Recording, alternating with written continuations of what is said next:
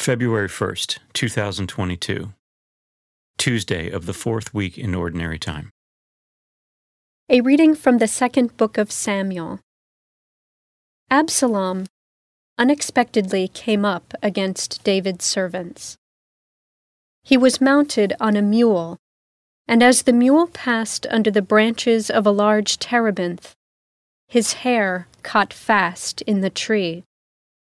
He hung between heaven and earth, while the mule he had been riding ran off. Someone saw this and reported to Joab that he had seen Absalom hanging from a terebinth.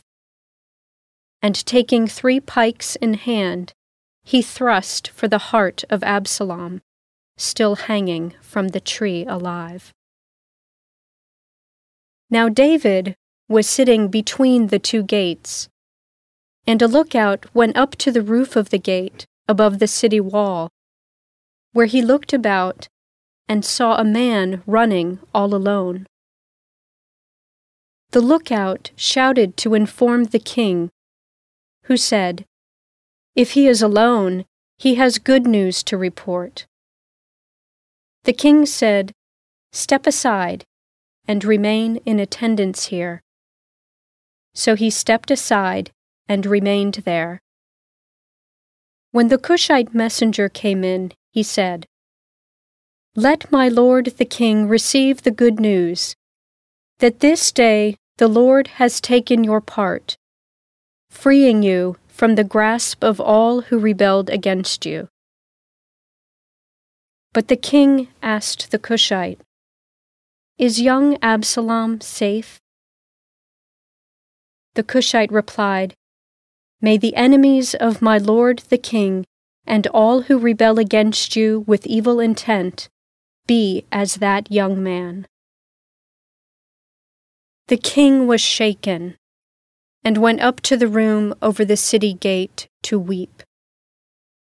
He said as he wept, "My son Absalom, my son Absalom, if only I had died instead of you, Absalom, my son, my son." Joab was told that the king was weeping and mourning for Absalom, and that day's victory was turned into mourning for the whole army when they heard that the king was grieving for his son. The word of the Lord. The responsorial psalm. The response is, "Listen, Lord, and answer me." Incline your ear, O Lord, answer me, for I am afflicted and poor. Keep my life, for I am devoted to you. Save your servant who trusts in you. You are my God. Listen, Lord, and answer me. Have mercy on me, O Lord, for to you I call all the day. Gladden the soul of your servant, for to you, O Lord, I lift up my soul. Listen, Lord, and answer me. For you, O Lord, are good and forgiving, abounding in kindness to all who call upon you. Hearken, O Lord, to my prayer, and attend to the sound of my pleading. Listen, Lord, and answer me. A reading from the Holy Gospel according to Mark. When Jesus had crossed again in the boat to the other side, a large crowd gathered around him, and he stayed close to the sea. One of the synagogue officials named Jairus came forward. Seeing him, he fell at his feet and pleaded earnestly with him, saying, "My daughter is at the point of death.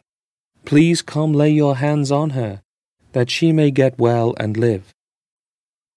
He went off with him, and a large crowd followed him.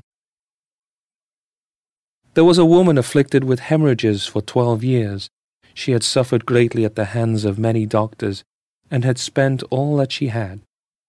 Yet she was not helped, but only grew worse. She had heard about Jesus and came up behind him in the crowd and touched his cloak. She said, "If I but touch his clothes, I shall be cured." Immediately her flow of blood dried up. She felt in her body that she was healed of her affliction. Jesus, aware at once that power had gone out from him, turned around in the crowd and asked, "Who has touched my clothes?" But his disciples said to him, "You see how the crowd is pressing upon you, and yet you ask, 'Who touched me?'" And he looked around to see who had done it. And the woman, realizing what had happened to her, approached in fear and trembling. She fell down before Jesus and told him the whole truth. He said to her, "Daughter, your faith has saved you. Go in peace and be cured of your affliction."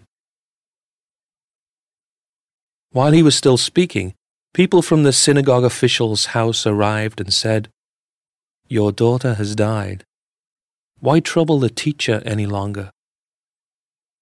Disregarding the message that was reported, Jesus said to the synagogue official, "Do not be afraid, just have faith." He did not allow anyone to accompany him inside except Peter, James, and John, the brother of James. When they arrived at the house of the synagogue official, he caught sight of a commotion, people weeping and wailing loudly. So he went in and said to them, "Why this commotion and weeping? The child is not dead, but asleep." And they ridiculed him. Then he put them all out.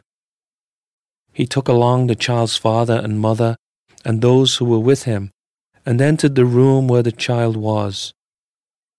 He took the child by the hand and said to her, "Talitha koum," which means, "Little girl, I say to you, arise."